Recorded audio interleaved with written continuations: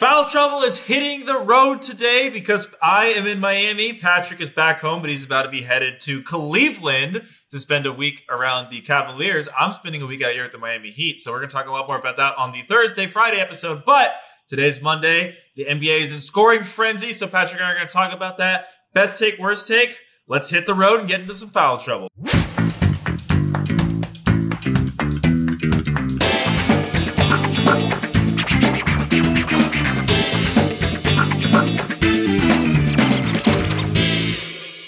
What's up? How was your flight, James? Not good, man. Wi-Fi was down. No live TV during the AFC Championship game. You know, I missed the whole Chiefs-Ravens game except for the fourth quarter. That should be against the law. I know, it should be. Honestly, but I did. You know what? I'm a little late to the party, but I finally watched Barbie.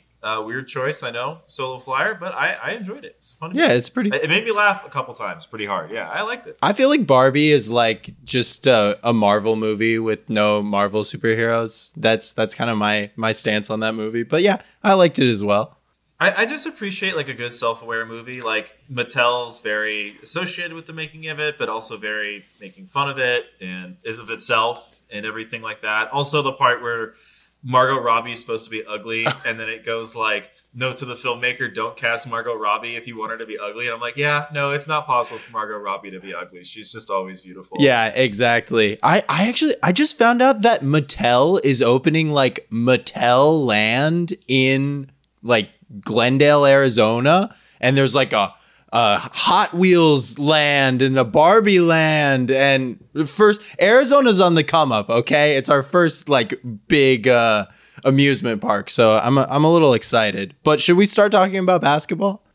Yeah, we should start talking about basketball. I will warn you and the pod listeners, I've got the NFC Championship game on the screen to my left right now. So if you hear a little like, oh, at any point, that's me. Hey, that's okay. But there was at least 10 other people this week that went, whoa! And that was our 10 all-star starters. From the Eastern Conference, we've got Giannis, of course, Joel Embiid, Jason Tatum, Tyrese Halliburton, and Damian Lillard for the Eastern Conference starters. And then in the West, LeBron James, Kevin Durant, Nikola Jokic, Luka Doncic, and Shai Gilgeous-Alexander. A lot of kind of obvious names there, but James, what was your first impression when you saw the selections?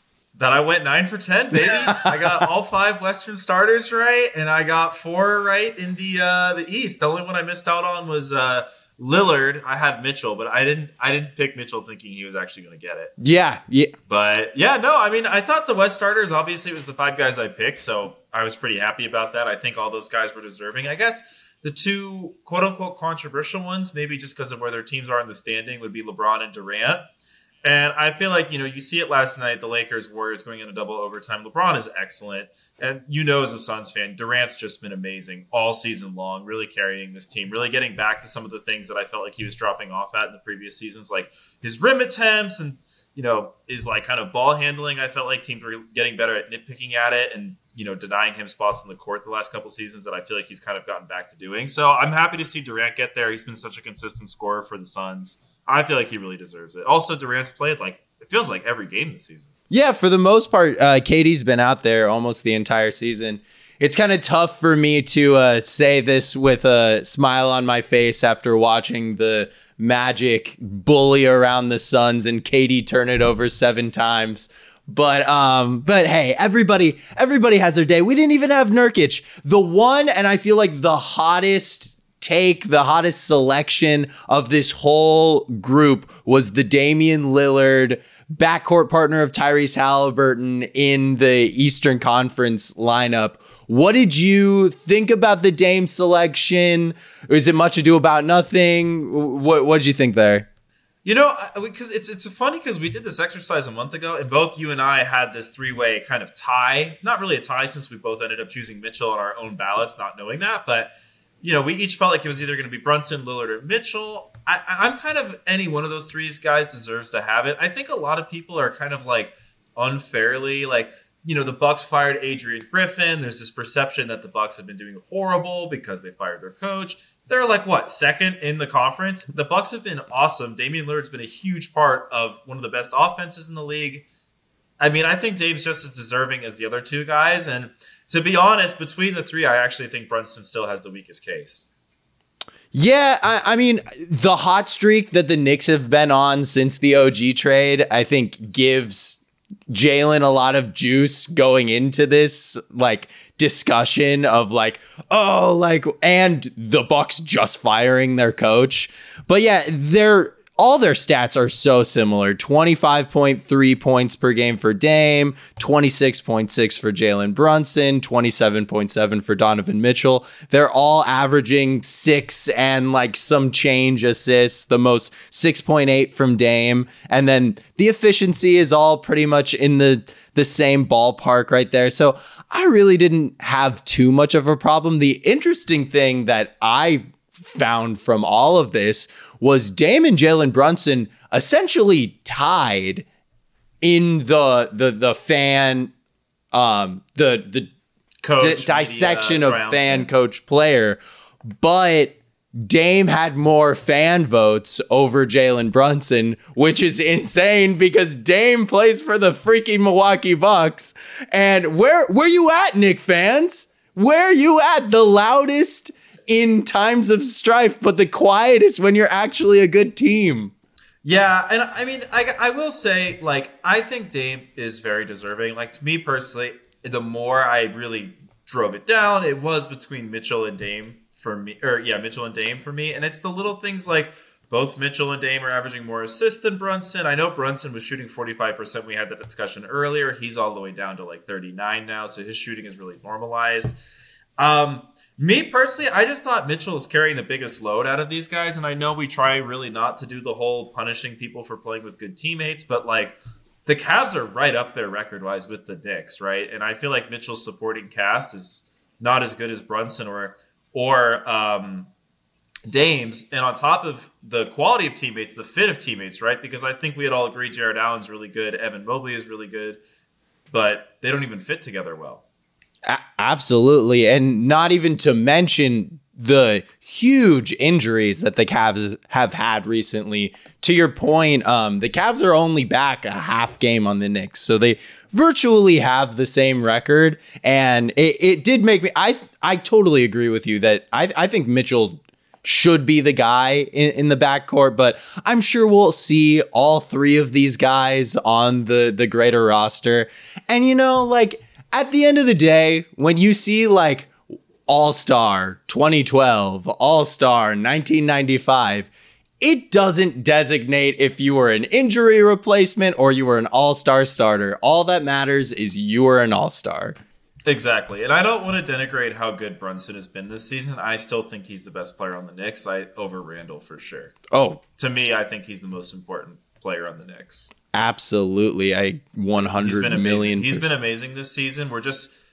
We're at a point in the NBA right now where Stephen Curry's not an all-star starter because of like obviously the other conference, but like for perspective, like Steph's not a starter and Steph is freaking amazing still. Oh, absolutely. I mean, and to be honest, Steph, like he's right on the bubble of even making the all-star team with how And that's with how good he has been. It's just the competition is so much greater than ever. And you can't just like rest on your laurels of previous success and being able to score the ball really effectively. Nowadays in the NBA, you got to be able to do it all, which Steph can. I'm not saying Steph can't, but it's pretty awesome. And this kind of flows into the next conversation that we wanted to have is just like these guys are more talented than ever and they're scoring more than ever. Luka Doncic scored 73 points last Friday night. I don't even know where to go from there. Yeah, well, I will say another guy who's a part of the 70-point club, Damian Lillard, last season, if I'm not mistaken. But quick shout out, to Brunson's point, like Damian Lillard is starting for the first time this year, and no one would have guessed that. So that kind of goes to your point, Patrick, of like no one really knows 2 years down the line, 3 years down the line, who was a starter, who was a reserve. But yeah, Damian Lillard was in there last year. Obviously, Booker hit the 60 mark this week. Kat hit the 62 mark. Max, you want to hit on that 62, 63 mark? It was 62. 62. Okay, not quite 63 in a fat L. Not quite that guy, but Joel Embiid, I think. It's hard to argue that is the most impressive after what Luka did, given the efficiency. I think Luka's hits that impressive mark even more. But as a center is just insane. I know we always think like, oh, well, the big guys are doing it because of Wilt. But really, if you take Wilt away, it's never the big guys who get these scoring numbers. It's only the guards. It's only the shot first guards. So, yeah, it's absolutely crazy. I mean, I guess the Luka game's the fun one, right? Because they didn't really start hard double teaming him until the fourth quarter, until he already had like 63 points. Yeah, and I mean, it shows in his scoring efficiency. Like, Luka had a 91% true shooting night on that 73-point outing, and that is like 20 points better than any other 70-point game in the entire history of the NBA. I had a really weird observation that made me really depressed about the Mavs. Oh, please. I'm always looking for depressing stats about the Mavs. Please give it to me. So anecdotal, this might just be a one-off thing, but these are I always seem to pick up on like what guys make the right pass and what guys don't make the right pass when I watch an NBA game. So Luka has the ball, brings it past half court, hard double team. Luka kicks it to Exum. Exum kicks it to Grant Williams in the corner. Grant Williams makes a just absolutely wide open three, right? No one is within 15 feet of him. So next play down, exact same thing. Luka's double teamed at half court. He kicks it to Exum. Exum has like a guy and a half on him. It's like the guy who's helping Luka / his guy. And Grant Williams is even more open now. It's the exact same play, the exact same thing. And Exum decides to pass fake and then shoot it. But just pass. The guy's open. He's like, you know what? It's my turn to get an open three off Luka's double team. Like, I don't know, man. Exum's been awesome for the Mavs, but that possession's like in my head now that, oh, you might be a numbers guy, not a team guy. No, dude. It's in my head. It's like that. I mean, it's a good thing to keep track of that. I've seen from the Suns' big three this season, there's some guys that when they realize that nobody's guarding them, their brain just like shuts off. It doesn't matter if there's like a 45% three-point shooter right in the corner waiting with their hands on fire. They're going to take it right into like Boban's fucking chest, no matter what. Just because like these guys grew up being the best player ever and in like whatever town they came from, and they feel like, oh, I'm wide open now. I have to just become like 2004 Kobe because it's just my opportunity. But yeah, no, Exum, you're on watch. So I went to this wedding last week or this weekend. I went yesterday, and I was in the wedding, and we had a lot of time sitting around like drinking beers, and I think like 2 or 3 times guys came up to me because they know I'm this NBA guy. I pay really close attention to stuff, and they're asking me like, what is going on with this scoring? Like, do these guys just like not play defense anymore? Like, is this good for the league? Is it ever going to be able to go back? And so like I wanted to start really like crunching or just like looking at, is it that rare? What is going on? And so, of course, the 70-point games, they're so rare in their own right that it is weird that we've had 2 of them in a week. Like, we have had 15 ever. But then once I started scaling it down, looking at the 60-point games. So there have been 4 60-point games in the last week, 60-plus point games. That would rank 3rd ever for full seasons in NBA history. Tamp that down to 50-point games. This season is already ranked 12th for the most 50-point games in NBA history. Go down to 40-point games. We're already 10th for the most 40-point games. And hell, Devin Booker just had another 40-point game tonight. Do you think this is good for the NBA? Is it bad for the NBA? I like watching it, but like, what are the ramifications of this down the road?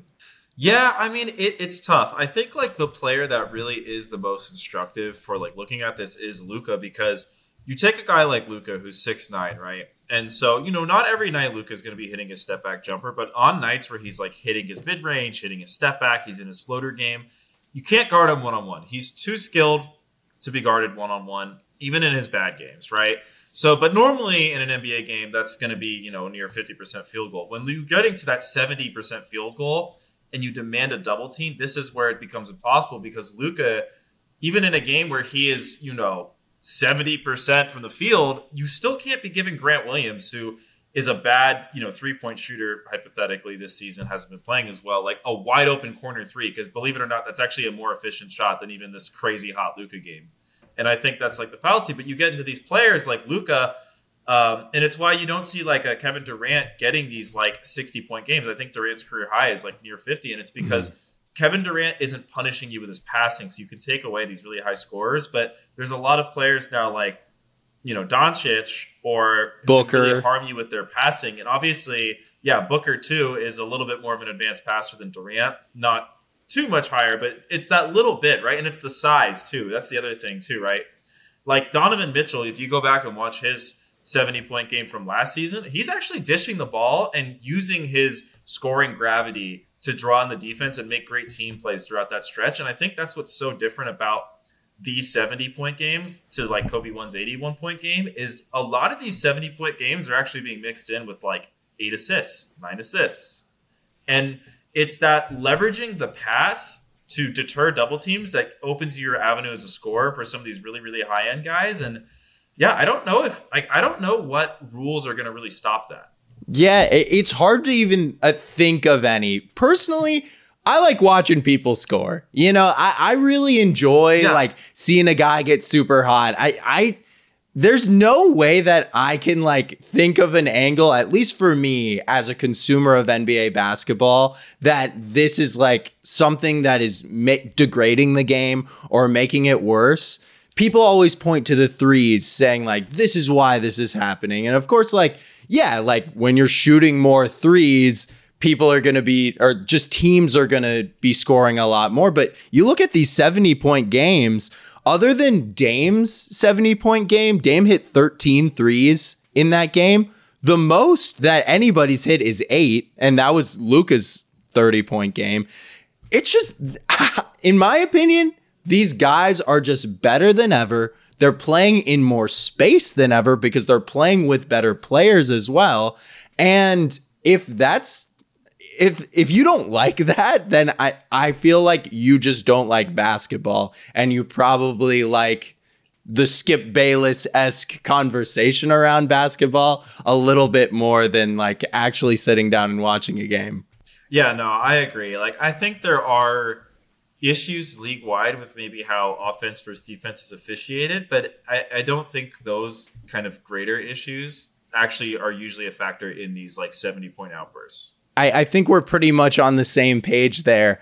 So do you have any ideas of like creative ways that you could like tamp down the scoring without, putting hand checks back into the game? I don't think you really can though, because it kind of just goes back to like, like what was that theory like Stan Van Gundy's Orlando Magic had against LeBron in that, playoff series in like 2008 where he's averaging like 40, 35 a game. And the whole strategy is like, look, just don't help off the shooters. Let LeBron score as much as he can. Like eventually, he'll start missing a few. And like that strategy tends to work. And that's why it's usually been a winning strategy throughout NBA history to let one guy score a ton of points. So I think it's going to keep happening. I mean, that's what's interesting, right? That Hawks-Mavs game, the Mavs are ahead by 8. They're not really blowing out the Hawks. So in the fourth quarter, they're like, we're getting killed by Luka one-on-one. Let's start double team. Well, now the Mavs start skiing even more points because now they're getting open threes, which is better than contested middies, even if you're hitting them at a high rate. Absolutely. Yeah. I mean, I don't think it's going anywhere. Yeah, I don't think it's going anywhere either. Maybe like eliminating the corner three. Like, I think that's an interesting idea, but I think once you start like changing the dimensions of the game like that, eventually the teams, it'll work at first, but eventually the teams are going to find the new inefficiency and the new way to exploit it more and more. Just like the 3-point shot. It may have taken a little bit longer for NBA teams to learn how to exploit that 3-point shot, but it's an inevitability. I'm glad that I feel like 60 points is kind of the cutoff where you stop getting, scrubs. Because like at the 50-point mark, you can find like the Corey Brewer game. Mm-hmm. But at 60, it's like, who's the worst player to ever score 60 points? Yeah, I mean, I don't have the list of all the guys that have scored 60, but you're right. And then 70 is I don't want to say it, but I don't want to say it, but without having looked at the list, Max, correct me if I'm wrong, but Karl Towns is probably the worst player to ever score 60. And, you know, with all due respect to Karl Towns, he's pretty fucking good, bro. Like, Karl Towns is an absolutely amazing shooter. His driving ability as a center is, like, one of a kind. Like, it's not even like he's bad. He's an amazing NBA player. I don't like the way that you said it, but I understand what you're saying. Yeah, like, I don't know what, like, but that's what I'm saying. It's the no scrubs club. Like, there's no scrubs in the 60-point club. Yeah, no. Like, if the worst guy is one of the best three shooting centers of all time who also can drive better than almost any other center, like, it's an elite club. And you just, like, need the green light in a way that, like, pretty much no one, unless, like, you're a really, really, like, legitimate professional scorer in the NBA is going to have. So there we go, people. Scoring is not bad. Scoring is good. I do think it is weird, though, that we had all of these super high-scoring games within the same rivalry week. I think low key it's rivalry week. It's rivalry week. I think it's just the Kobe anniversary of it all, to be honest. I think that's a huge part of it. It's not a coincidence that those guys went out and shot like that as aggressively as they did on the exact day that Kobe passed. Like, and I'm not saying like the ghost of Kobe was like sitting on Devin Booker and Luka Doncic's shoulder, but it's just like it happens. These guys look up to him, and I think it's good. It's good. They're honoring the history of the NBA. So, Patrick, who do you think the next player to get 70 is going to be? Who is the next player to get 70? Well, honestly, I'm going to take today's results. I think it's going to be Shai Gilgeous-Alexander. He can get to the line like no other. He has a filthy step back three that, like, on the right day can get going. And, like, I don't know what his career high is, but I don't think he's gotten, like, to mid 50s, at least off the top of my head. And he just got embarrassed by the Detroit Pistons. So it's time, Shai. Who are you putting your money on? It's hard. I think it's hard because I feel like Shai is more of a reactive passer than a proactive passer. So I feel like Shai might go down the Durant career path where it's like he never can really get above like 48 or 49 because teams start hard doubling and they kind of just make the basic kick out pass instead of the advanced one. So I think Jason Tatum is going to be the guy to score 70, but I don't know if it'll happen this year or next year or even the year after. But I feel like there will be a year in Jason Tatum's career where he plays a stretch where it's kind of him and four more average players just through injuries or through roster change, just through some. Jason Tatum will not play on the most stacked or a top 5 stacked team in the NBA every single year of his career, which he has so far. And eventually Tatum will get a season where he gets to chuck and Tatum could put up big numbers. Jaylen Brown would never, ever, ever let that happen. And you know that's the truth.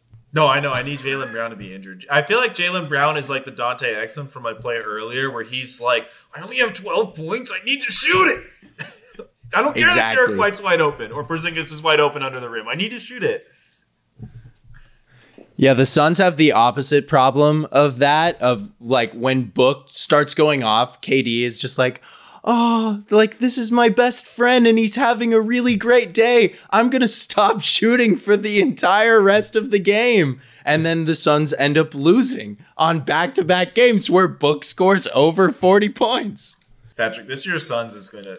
I think you've lost like 10 years of your life because of this year's Suns. Oh my God. I was getting my hair cut 2 days ago, and the lady was like, wow, you've got a lot of grays in there. And I think that is 100% the 2023-2024 Suns.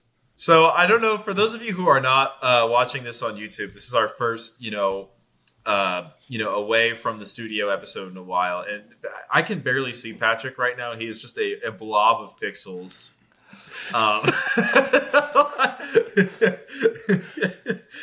I can't make out the gray hairs though, which is nice for you. No, yeah, you really got to get in there and check it out. But yeah, I can not see James either. I can see him a little bit. It's a little like impressionist, maybe Monet. But it's okay. We're powering through. My hotel room has one light, and it's this desk light that I guess I'll show the YouTube viewers. But this is pathetic. This is the only light in the room. So not a great time at the Marriott. Patrick, I think we might have to get to an early best take, worst take on this week's episode. I think we might have to. Why don't we pick up the energy a little bit, James? Who do you have for your best take of the week? A guy that I think you, in a way, just said had a bad take is my best take, and that is Kevin Durant. Ooh. Kevin Durant, the Suns are going to be playing the Nets, and Kevin Durant says he does not want them to play a tribute video to him. And I love a good self-aware basketball player, man. I love a good self-aware basketball player, especially Durant, who I feel like, honestly, can't tell if it's trolling sometimes or if it is just a lack of self-awareness, but I'm with him on that one. And I like that, he's being real about the way the situation there ended. Yeah, I didn't see that quote, but I really kudos to KD there. I hate it when like a player that leaves with like such like hate from fans comes back and gets these like really nice tribute videos. It just makes no sense. I want teams to be aware of how their fans really feel about the ex-players coming back and send a statement by not playing these videos. I'm sure some Nets fans do like KD. They had that great run, one of their postseasons. But the KD era in New Jersey, Brooklyn, is just, it's a sad one. So I agree with you. That's a great take. Yeah. What is your best take? My best take of the week is it's a pretty like obvious take, but I saw it and I was just surprised that he was even talking about it. So I was like, okay, why not? It's definitely not a super realistic take, but Monty Williams said teachers should make more money than NBA head coaches. And I was like, yeah, that's a really nice idea, Monty Williams.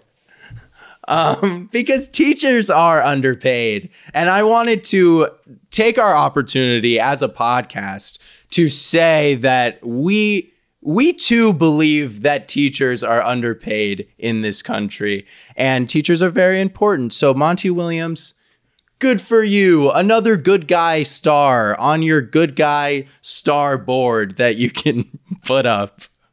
Yeah, he might have more stars than wins by the end of the season. Oh, he does. Oh, he does. All right, let's get into the only thing that matters. Oh my gosh, it's the end of the month. The worst take of the week. James, what do you have? All right. This is kind of a continuation of a bad take we had earlier this season. But Shaq recently went on his big podcast with himself.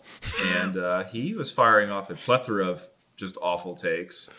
But I think that him doubling down on this one is the worst. So Shaq says Bol can do everything Wemby can, but even better.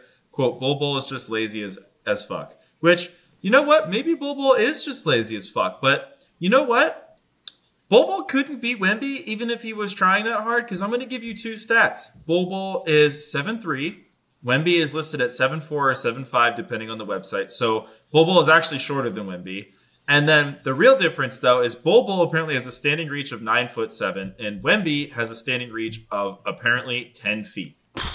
So there's a huge difference between being able to touch the rim from a stand versus 5 inches under it is crazy. You have a crazy high defensive upside with that kind of reach if you're Bol, but like Wemby is just his body is completely unique, even to Bol's. And then it seems like from a basketball IQ standpoint, I don't know. There's a lot of NBA guys who are putting a ton of hours into the gym and are not making high level reads at the NBA level. So I don't think there's any world where Bol could be Wemby. And I don't understand why Shaq keeps doubling down on this take.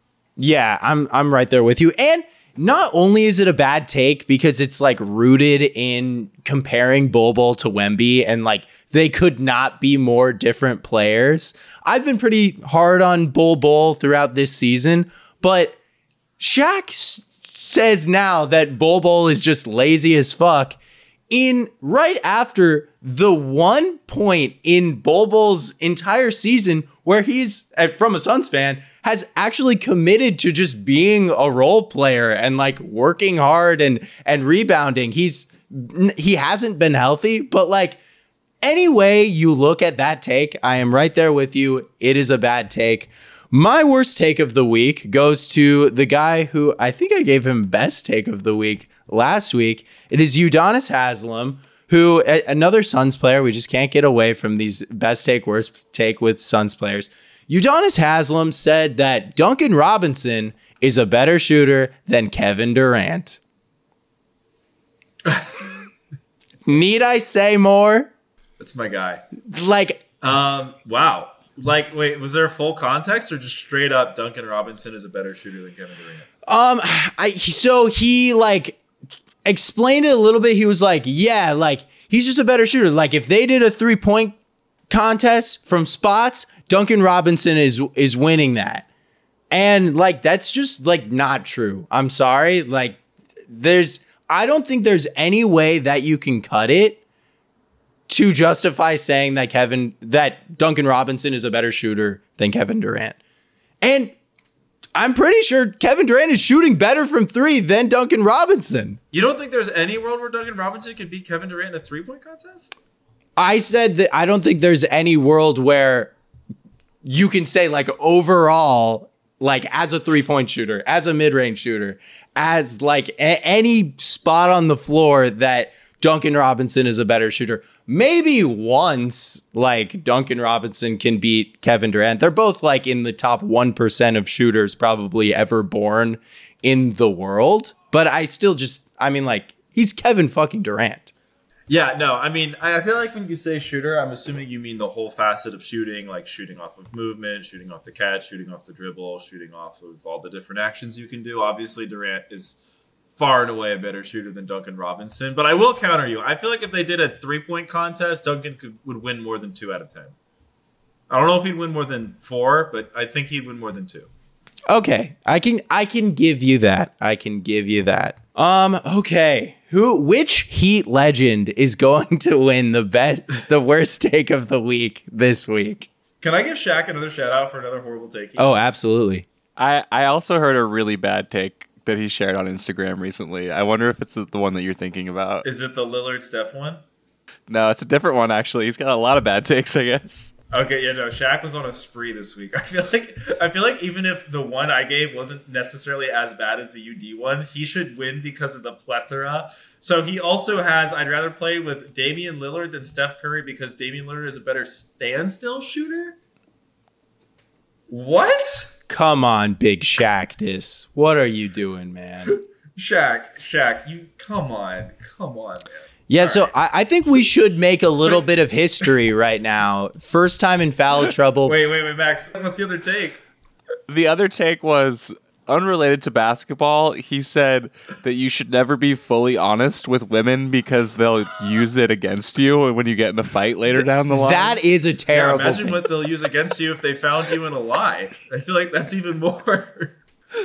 Yeah, and it's awful. His co-host is just like fully co-signing this take and just being like, "Yeah, I've never been honest with a woman in my life. Like I've never told the truth." Yeah, so Shaq has got to get it, but it's got to be like an amalgamation of everything. Yeah, just Shaq for the last week of January. But Patrick, these clips, he's wearing these glasses that have like Yeah. a loop hanging from them. I don't know, man. These are some awful takes. I have a great UD take here. Also, wow, UD and Shaq are on a spree. Udonis Haslem says the first thing on the scouting report versus Karl Malone was to, quote, protect yourself.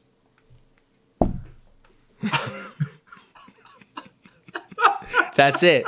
You just got to protect you. Don't worry about his scoring. Don't worry about anything else. Just protect yourself. You got to take care of number one first. This Udonis Haslem pod is crazy. I feel like every week we get something from it. And I feel like we've heard almost nothing from Mike Miller, who's the co-host on it. I didn't even know Mike Miller was the co-host. All right, well, Shaq gets Shaq it. is worst take. So we will crown the worst take of the month on the Thursday pod. I know we normally do it on the last episode of the month. This week is a little all over the place. Patrick and I were just talking over each other, but hopefully Max patches that all up before you guys hear it, because there's a lot of us not knowing when to speak today. Well, with that, everyone, I think that's all we have for you on this beautiful Monday in the world of the NBA. Yeah, we'll see you guys on the next one. I'm excited for the Thursday pod. We'll catch you then. Peace.